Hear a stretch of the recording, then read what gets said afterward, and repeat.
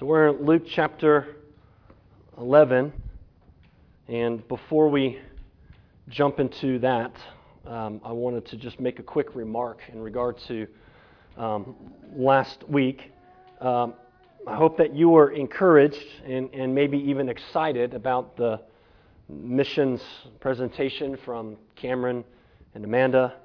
I think one of the greatest joys in hearing them speak to us is it lets us have a face to what missions looks like and who is going, or at least a part of who is going. And so in our participation in partnership with them in other areas of missions, we have a face. We have something that we can pray for, people that we can very particularly pray for. And so I was very grateful to see and that the Lord was allowing us to see the upcoming work of the kingdom of God and whatever our role will look like into praying for them, supporting them, encouraging them, whatever the Lord may have.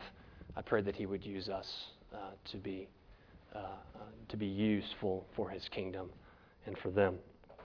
Now, back to Luke. It's like an old friend. Right? Once you get reacquainted, it doesn't take long. You just kind of pick up right where you were. And so let's recap for just a moment. In Luke, we have seen some incredibly important things. Some glorious truths about the person of Christ and the works of Christ and how He has been ministering and doing ministry in that region of Galilee and Capernaum and Nazareth and areas like that. And if you remember all the way back to the very beginning in the Gospel of Luke, we see Luke's intended purposes for us through the inspiration of the Holy Spirit was so that we as the church would have certainty. Right? There's not very many things I have certainty on that I can confidently say, right? But this is something that He's writing that we would be certain, as much as and even more as the effects of gravity and the sun coming up and the sun going down, that we can have certainty that Jesus is who He says He is. And what He has done is what He has done because of who He is.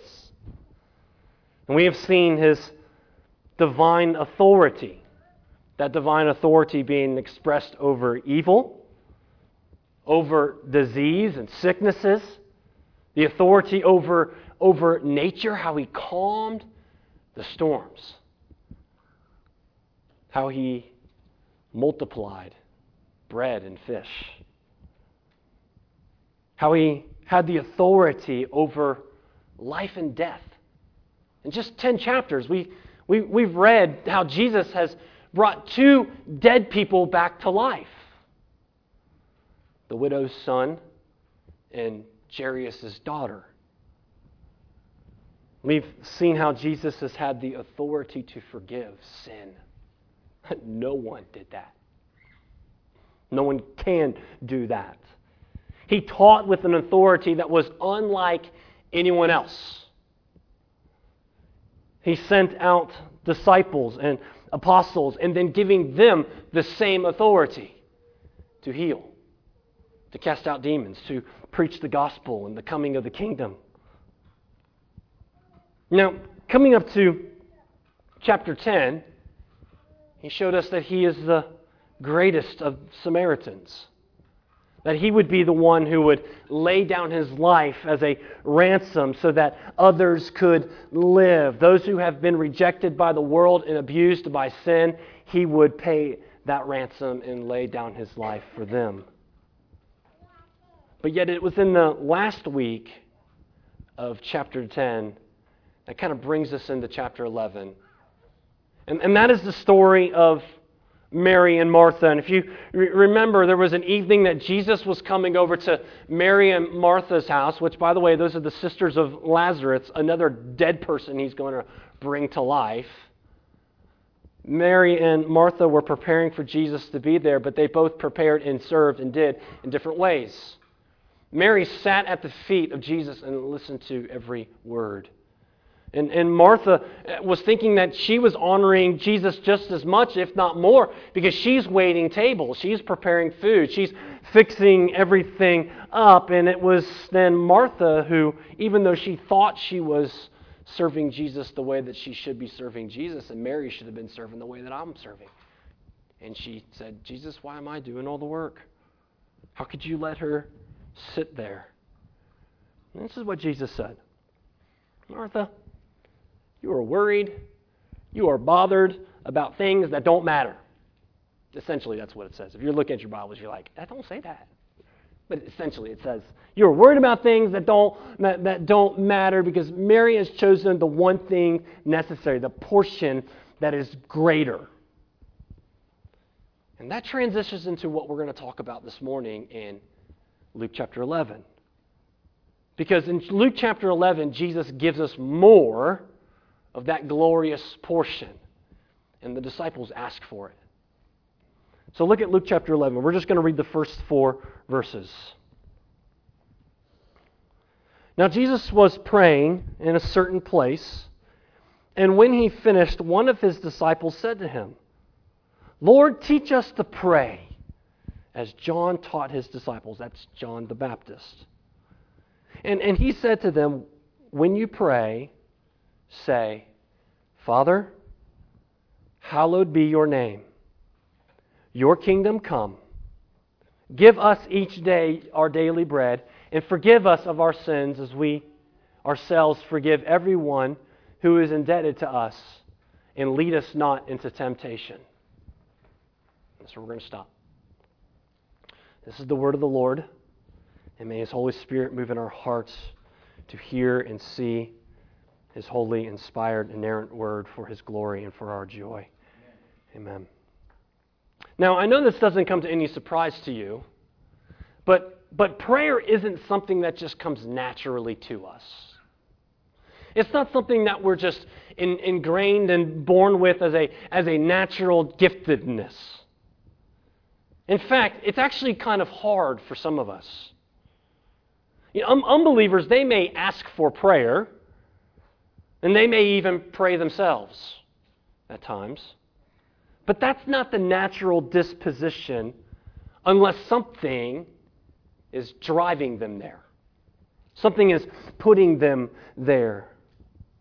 But when someone becomes a Christian, when we become redeemed and restored to fellowship with God, and we are reconciled to Him through Christ, and the Holy Spirit is given to us and transforms us and regenerates us in such a way that we have these new desires. And yes, they may be small, they may be rudimentary, and they may need to be cultivated and grown through discipleship, but there's this new desire of greater intimacy to commune with God that wasn't there before. Now, there is no doubt in my mind, because I know myself, that each of us would agree that we should pray more. I don't think there's a person not in this room that would say, nope, I'm good. I think I pray enough. And so that's not the point of this sermon this morning. It's not to heap a guilt upon each and every one of us that we already feel that maybe we should be praying more or differently.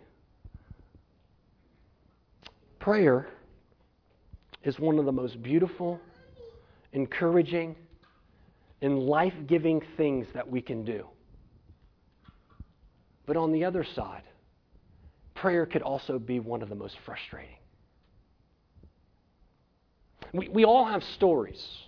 We all have stories of, and we need to hear these stories, right? Of these wonderful things that the Lord does, where we have this deep desire or need, or we have this want, and so we just commit ourselves to prayer. I mean, just flat out, I'm going to pray, and I'm going to pray, and I'm going to continue to pray, and even if it takes years upon years, right at the right time, the Lord shows up and answers the prayer, and He saves the day, so to speak.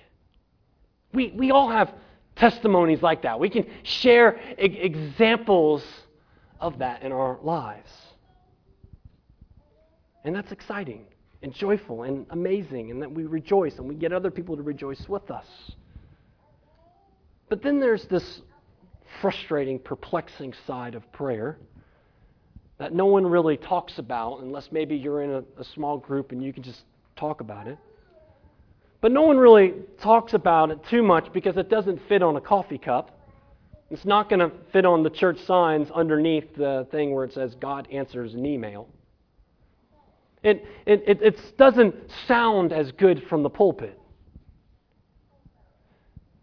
And that is when we lay out everything to the Lord in prayer for that one thing that we just desperately believe that we need, or we need this certain situation worked out in our lives. And we're even though we are fully trusting that God will answer our prayer, because in our finite mind, to us, there's only one way this has got to go. I mean, there's only one way that it can go. God, I need this job.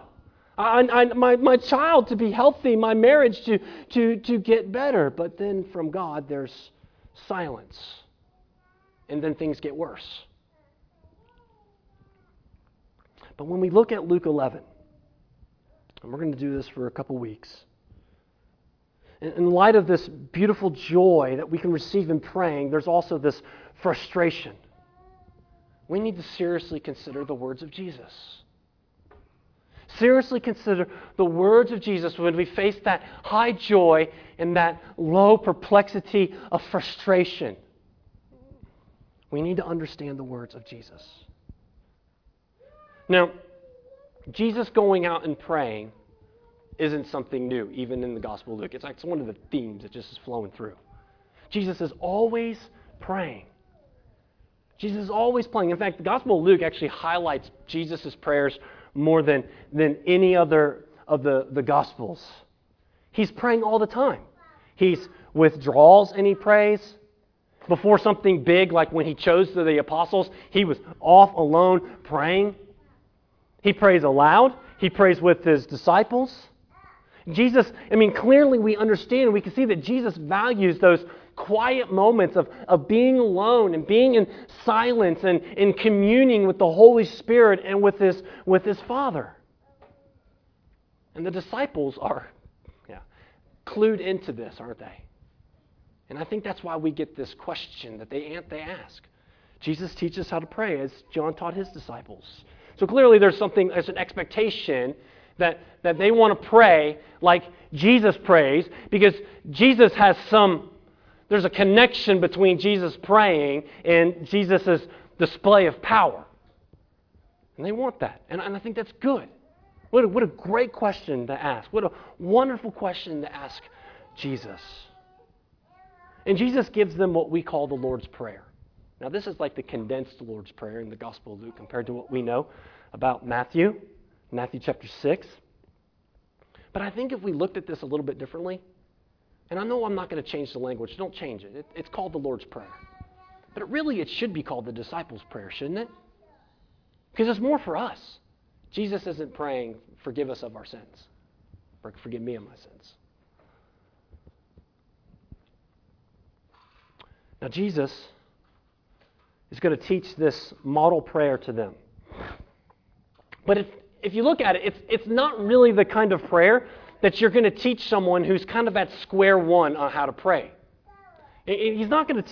He teaches something that's even greater than that. It's not the kindergarten kind of prayer. When Jesus, or when you're teaching a child how to read, where do you start? Do you start with handing them a dictionary and say, read, or study these and you'll learn how to read? No, you start with the ABCs and the 1, 2, 3s. ABC, EFG, teach them a little song. And then you teach them what those letters sound like, that they all have individual sounds. And then when you put those particular sounds together, then you can eventually learn how to make words. And then you can start figuring out that, I can see that word and I can make that sound. And then you start putting sentences together, and before you know it, years later sometimes, you begin to read. You begin to see sentences and paragraphs, and then you get to read books.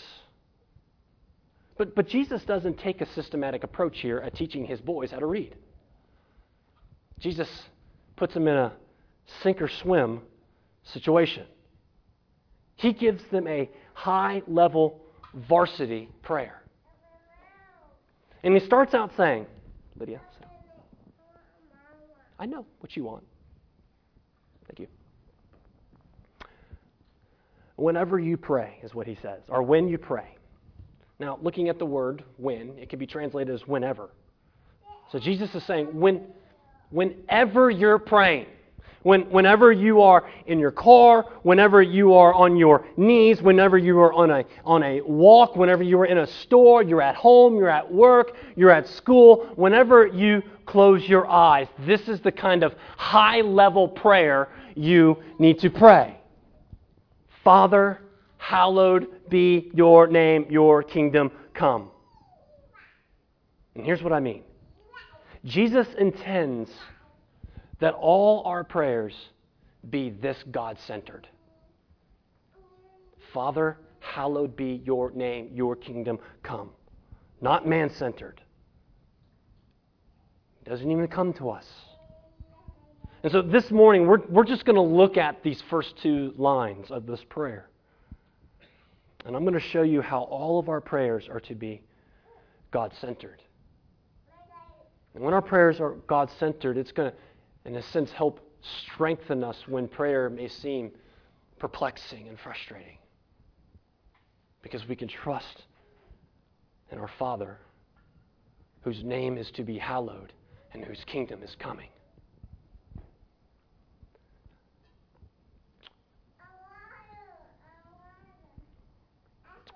We're going to see God's supremacy in this prayer.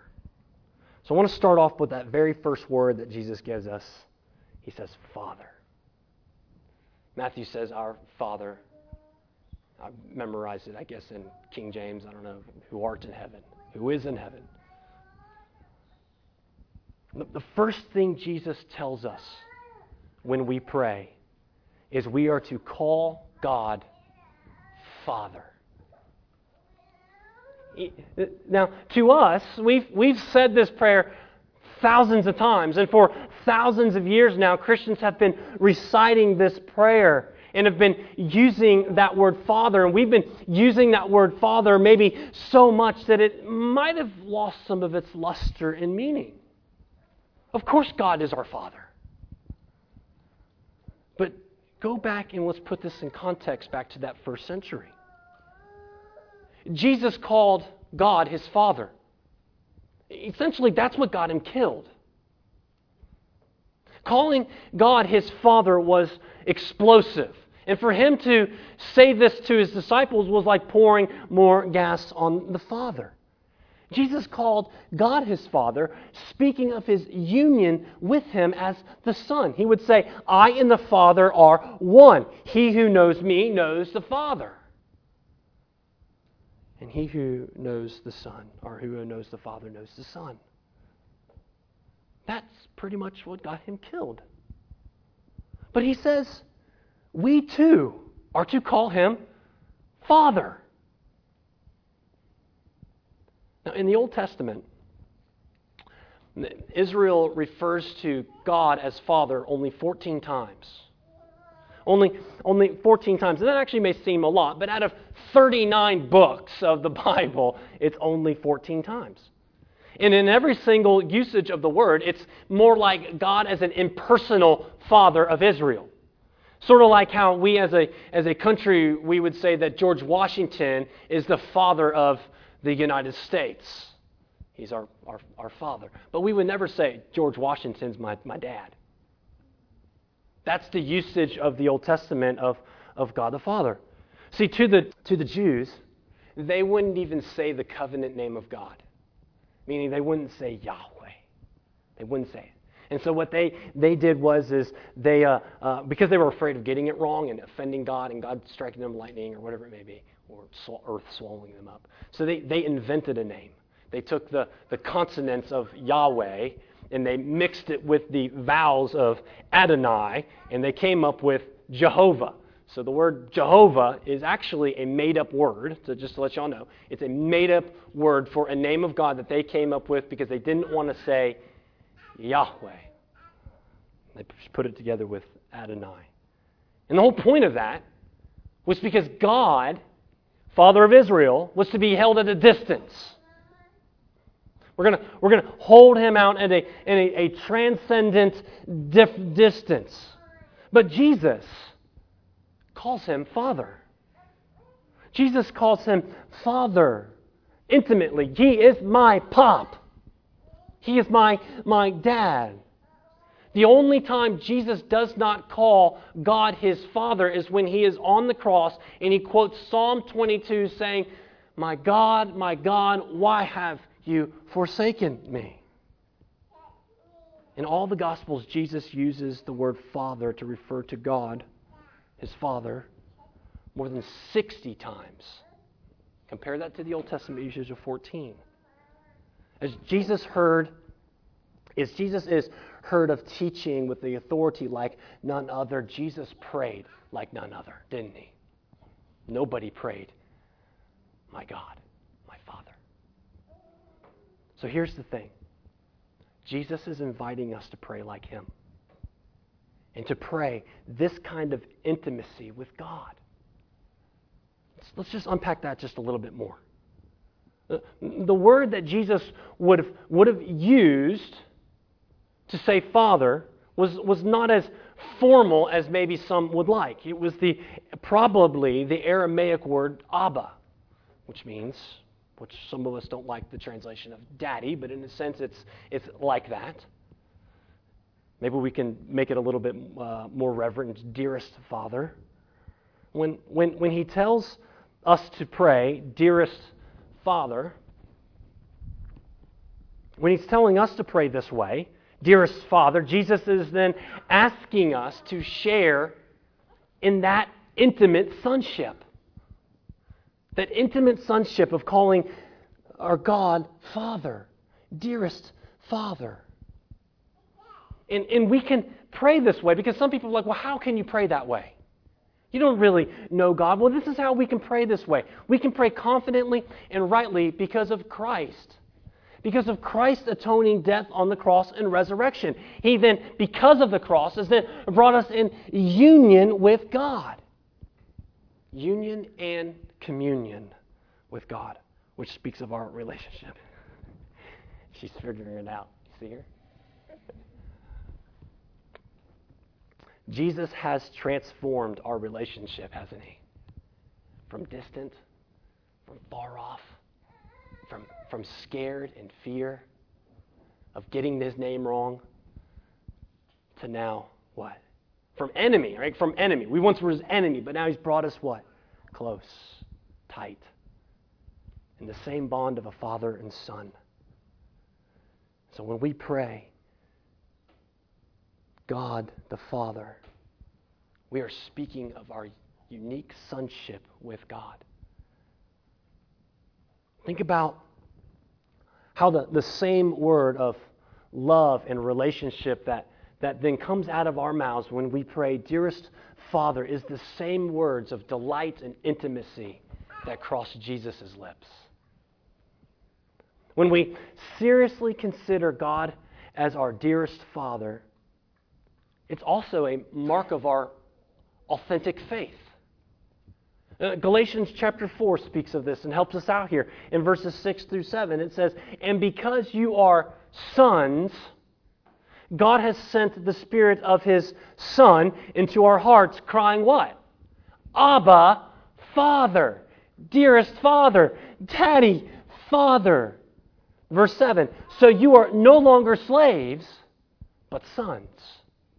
Who can bring that kind of transition of relationships but God? And if sons, then heirs through God. We are His sons. And if sons, then the Holy Spirit is in our hearts. And if the Holy Spirit is in our hearts and the Holy Spirit is testifying to us, the Spirit of the Son. Sorry, move her back. Then what's that mean if the Holy Spirit is in us testifying these things to us? It means we're a Christian. It means we have authentic faith.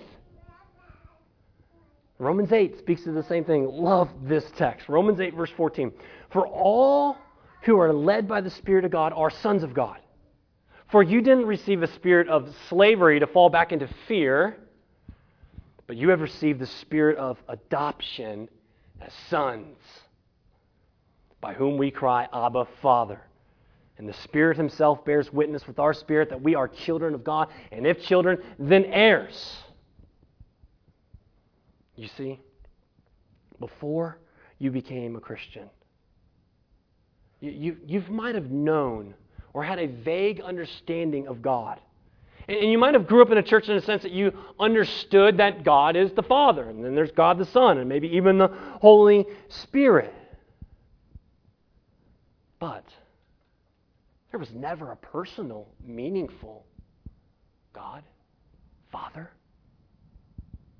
But when you came to Christ, God became warm and personal as dear Father or Dad.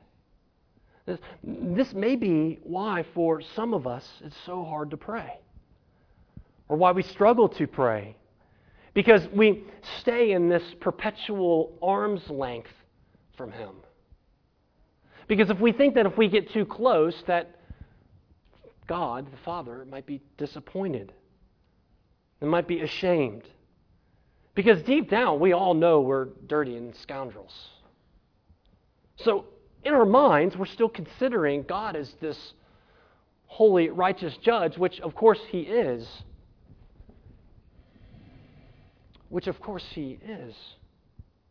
But according to the text that we have just read, He has made us sons. And then also according to Romans chapter 3, the righteous judge, which is God, has dealt with our sins, has dealt with that guilt, has dealt with that, what we think He's going to be disappointed in us at. He's dealt with that on the cross. Christ bore the penalty of our sin, of your sin, and He alone, Jesus alone, satisfied the wrath of God on your behalf. And God is working out His will to make us His children. And that is why Paul says what he says in Galatians 4 and Romans 8. He is our loving, dearest Father who has made us righteous. He is the loving Father who will play catch with you, who will take you camping, or hold your hand at the mall. Whatever that perception of a loving Father is, He is that and that much more. There's no more fear. There's no more fear in condemnation or rejection or even wrath. And for some of us today, we're struggling with that. And Romans 8 and Galatians chapter 4 tells us that the Holy Spirit is bearing on us right now that we would just cry out, Abba, Father. I pray that you will hear that. You know, we use the terms in our families: mom, mama, mommy, daddy, dad, son, daughter. And why? Why do we use those familial terms? Because they're terms of affection. They're terms of love. And when we call God the Father, there's a sweetness to that, isn't it? There's a sweetness to it when our children call us daddy and mommy. There's also a security for those who say those things. To the children who say that to their parents, mom or dad, there's a security for them. And Jesus called God His Father. And was there anyone in all of the world that was ever more secure and safe than Jesus Christ? Yes, Jesus suffered the brutality of human sinfulness and bore the wrath of God on our behalf and experienced a horrific death. But Jesus was confident in His sovereign Father. That there was nothing that He was putting in His way that wasn't a part or not against His will for His life. And Jesus was safe and secure and comforting in the fact that His Father was sovereign and that what He willed would be done no matter what. His will and sovereignty is always and was always good and right. Are we not being brought into the same truths when we pray, Father? Are we not being brought into the same light and intimacy and relationship when we pray, dearest Dad? It's assuring us that we belong to Him and that we will never be forgotten or abandoned. That He is our Father. And so we pray to Him, dearest Father. But secondly, Jesus tells us to pray for His glory. Now, I know it says to hallow His name, but that's what that means. So that whenever you pray, anytime, here's what it looks like. Father, hallowed be your name. Meaning, great is your name. Let your name and your renown and your fame and your reputation and all that you are be seen and magnified and glorified and exalted and loved and delighted and pursued by everything and everyone. That's what that means when we say, hallowed be your name. Yes, we call Him Father. And there's intimacy there, but we don't lose the fact that it's His name to be hallowed. That it is His name to be holy and reverenced. And this is what I meant by earlier, how our prayers are God-centered. Because we're praying to our Father, and our deepest desire in everything is that His name would be hallowed. So whatever it is, whatever the cry of our hearts are, whatever it is, the thing that we want, our deepest desire, even greater than that, is that we want God's name to be magnified. And even if our prayers are not answered in the way that we want them to go, to God be the glory. Not my will, but your will be done. We want His name to be magnified. This is the line of thinking of God-centeredness that is just flowing throughout the entire Lord's Prayer. Hallowing God's name is kind of like the topic, right? The thesis statement of the whole prayer, that God's name would be hallowed. Hallowed in our lives, in His kingdom, in the provisions that He gives us, in the forgiveness that He gives us, and then we extend to others, in His sovereign protection over sin. The secret to prayer, this is kind of a quoting line here. The secret to prayer is that all of our prayers are to be God-centered, like that. We can't take the different types, the different parts of this prayer and split them up and forget who the God of the universe is. He is the focal point. It's God who is created and is sustaining. It is God's will. He is the point of all of history. He is the point of all of our salvation. And He is working all things out to the glory of His name and for His renown. So when His prayer, this hallowed be your name, becomes our deepest desire, then once again we are joining with Jesus in what He is already doing. Soli Deo Gloria. But there's something else happening here when we pray this. There's something else that's happening when we pray, hallowed be your name, and our deepest longing for His name and His fame and His renown to be spread even above and beyond what we want. When we are praying this, it's also exposing the idolatry that exists in all of us. You see, when you got that one thing, whatever it may be, that one thing that is ultimate, that one thing that you want, the thing that we think we need above anything else, and that becomes our goal of pleading with Jesus to get that one thing, or to do that one thing for us, instead of saying, your name be glorified, your will be done, your name be hallowed, and be great in my heart, and your name be worshipped. But instead it's about that one thing. I want this. I deserve this. I should get this. I want this thing to play out the way I think it should go. Then that's idolatry. To want that one thing above the glory of the name of Christ and the glory of the name of God is idolatry. And in the end, when we're praying idolatrous ways, it's not about the name of Christ. It's not about God's name being made known. It's about what we want. And we're just using Jesus as a means to get that. But praying, hallowed be your name, is a correcting of our hearts, isn't it? It's a realigning of our hearts to expose and point out those idolatrous things that we may want. So we pray, Father, hallowed be your name. But there's one more thing we're going to cover this morning that he tells us to pray and how to pray, and that is that we pray for the coming of his kingdom. The line of thinking doesn't change again. It's all for his glory. It's God-centered. It's his kingdom. It's not ours, it's his kingdom. And this is deep. There's different levels of your kingdom come.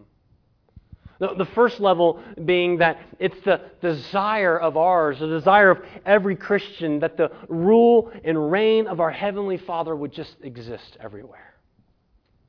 We desire the rule and reign of our Heavenly Father everywhere. And the prayer of, Father, your kingdom come, acknowledges that. It acknowledges that we believe that there is this coming day, that there is a real decisive time in the future when the kingdom will come once and for all. We call this the second advent, Christ's second coming, or the final consummation. When Christ will come back, he will judge the world, and he will set up his eternal kingdom. That's a deep prayer. That's a deep prayer of yearning.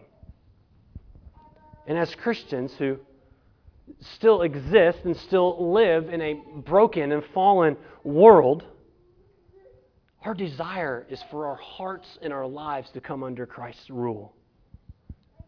And believing and trusting that when he comes back, we will be made pure, and all that deceit and distrust and shame and fear and sin will all be banished. No more evil, no more sin, wickedness. Everything will be gone.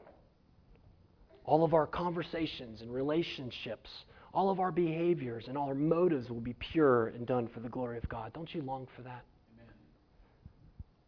Pray for that day. So in praying, your kingdom come, that's what we are praying for. But we also know that Jesus has already come. So the kingdom is coming, right? The kingdom is here, but it's not fully here yet. There is this future that's coming, but also there is the idea, the reality of the kingdom is already here.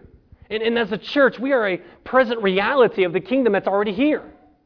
We're a small yet imperfect picture of that coming kingdom. That's why our relationships are different.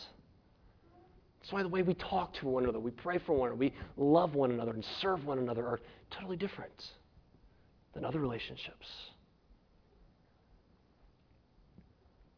So the second idea is because Jesus has already come and we're praying that your kingdom is coming, is that we want people to be brought into obedience to the Father's will. We're praying your kingdom come. We're also praying that others and more people would come under the obedience of the Father's will. And that includes ourselves. That's why Matthew tacks on your kingdom come and your will be done. Because of that second idea of we want others to come underneath the will of God. And so we pray for his kingdom to come. So that everyone who is in God's kingdom will strive to do God's will, and that others will be brought into God's kingdom. Right? So then the kingdom of God then isn't just some ethereal, distant land like Oz that we're trying to get to so that the great wizard can help us. No. The kingdom of God is something very personal and now. Something that we are existing in now. It's very personal. And so when we're praying, your kingdom come, it goes a little bit deeper for us. Because what we want is, when we're praying that, is no matter what my will is, we want God's will to be done. And so praying this idea is that our will then becomes redirected to God's will. We have a word for that in Christianity in the church. We call that repentance. When you pray, your kingdom come, that leads us to repentance because it aligns our will with God's will.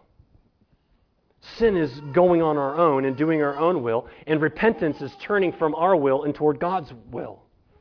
Jesus said in Matthew 4:17, repent, for the kingdom of God, kingdom of heaven actually, is at hand. He says, repent. Turn your will from you into God's. Secondly, this prayer demands our commitment. Remember what Jesus said earlier in Luke, actually in chapter 9. He said, no one who puts his hand to the plow and looks back is fit for the kingdom of God. Praying for the kingdom of come is our recommitment to keep going, to keep walking, to keep moving, to keep following and keep going and not to look back. Shameless plug. Join us for the program's progress and see that on Wednesday nights. And third, the kingdom of God is to be pursued and desired above all else. Again, the highest level of prayer that we can get. Sink or swim. Pray, your kingdom come, because it is the deepest desire. It's what we should desire above anything else. And to pray this way, it just destroys nominal Christianity. It destroys easy believism and easygoing Christianity, which is not real, by the way. It's not real. For his kingdom to come and for his kingdom to be spread, that is to make his glory made known, to show. So to hallow his name, and we want that hallowing to go throughout the world, then we pray for his kingdom to come and for others to come underneath the obedience to God's will. And so praying for the kingdom of God comes alive here. Because I, like many, I desire for God's kingdom to come here in Statesboro. You may think, well, God's kingdom is known here. Maybe. But more, there's lost people still everywhere that can come underneath the obedience of the will of God. And yet in our prayers, we pray, Lord, your kingdom come. But let me ask you this, though. What if it is our desire, and I pray that it is, it's our desire for God's kingdom to come. And we want to see God's kingdom more and more here in Statesboro. And we want to be a part of that. We absolutely do. And yet we see God answering those prayers, but not for our own benefit. Not for our own benefit, meaning this, we see God growing other churches, but not our own. What does it look like for us to desire the kingdom of God for His glory and fame? But He chooses sovereignly not to use us.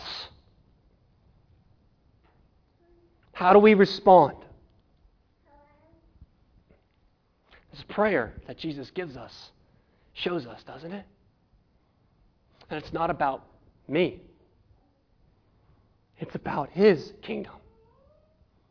It's about His glory. I mean, my heart and my thought is that we would be a good church. And if we are a good church, then surely He would draw unbelievers and use us. But if it's God's will to be done and not my will to be done, can the Lord be trusted with that?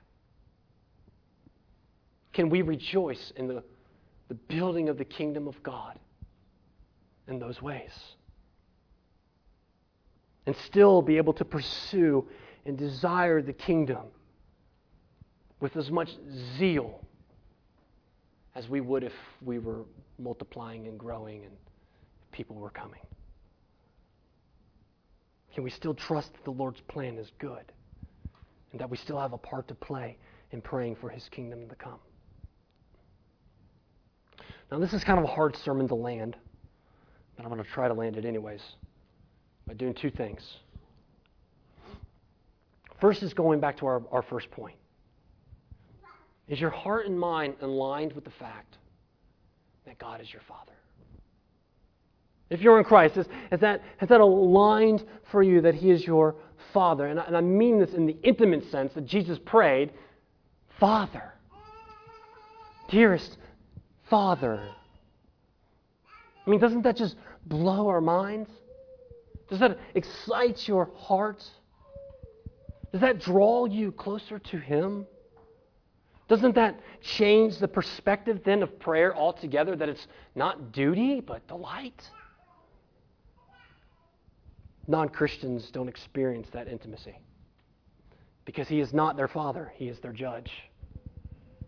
My hope is that the Scripture has shown us that as we have received the Holy Spirit, that even this morning, the Spirit He's given us, the Spirit of adoption as sons, and that the Holy Spirit is bearing witness upon our hearts, that we can cry out, Abba, Father.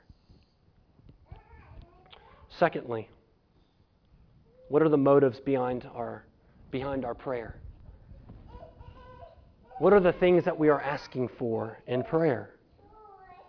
Is it truly to hallow the name of God and to make much of Jesus? Or in the end, is it really about us?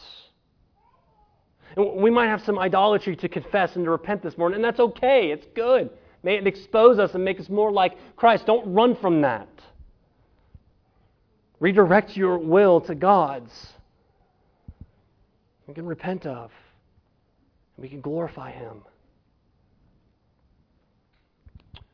But if there's that one thing that you want, there's that one thing that you are praying for, that one thing that you want so bad, ask yourself, have you considered His name to be made known greater than that? So prayer becomes no longer this means to an end, this grocery list of what I can get out of God, about me and treating God like a genie, but it becomes about His glory. It becomes about making Him known,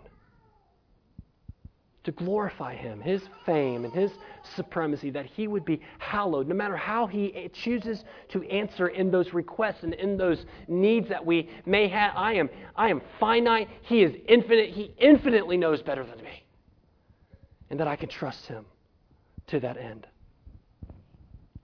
What a privilege is ours. What a privilege it is of ours that we get to hallow God's name in this world. Isn't that amazing? It's not what I would have chose. Knowing me, I wouldn't have picked me. And we get to spill then over. We get then to spill over to this world, this God-centeredness that is very much a me-centered world. And live and devote ourselves to this highest and greatest of prayers that Jesus has given us. Amen. Let's pray. Father, hallowed be your name. Your kingdom come, and your will be done. For your glory and for our joy. Amen.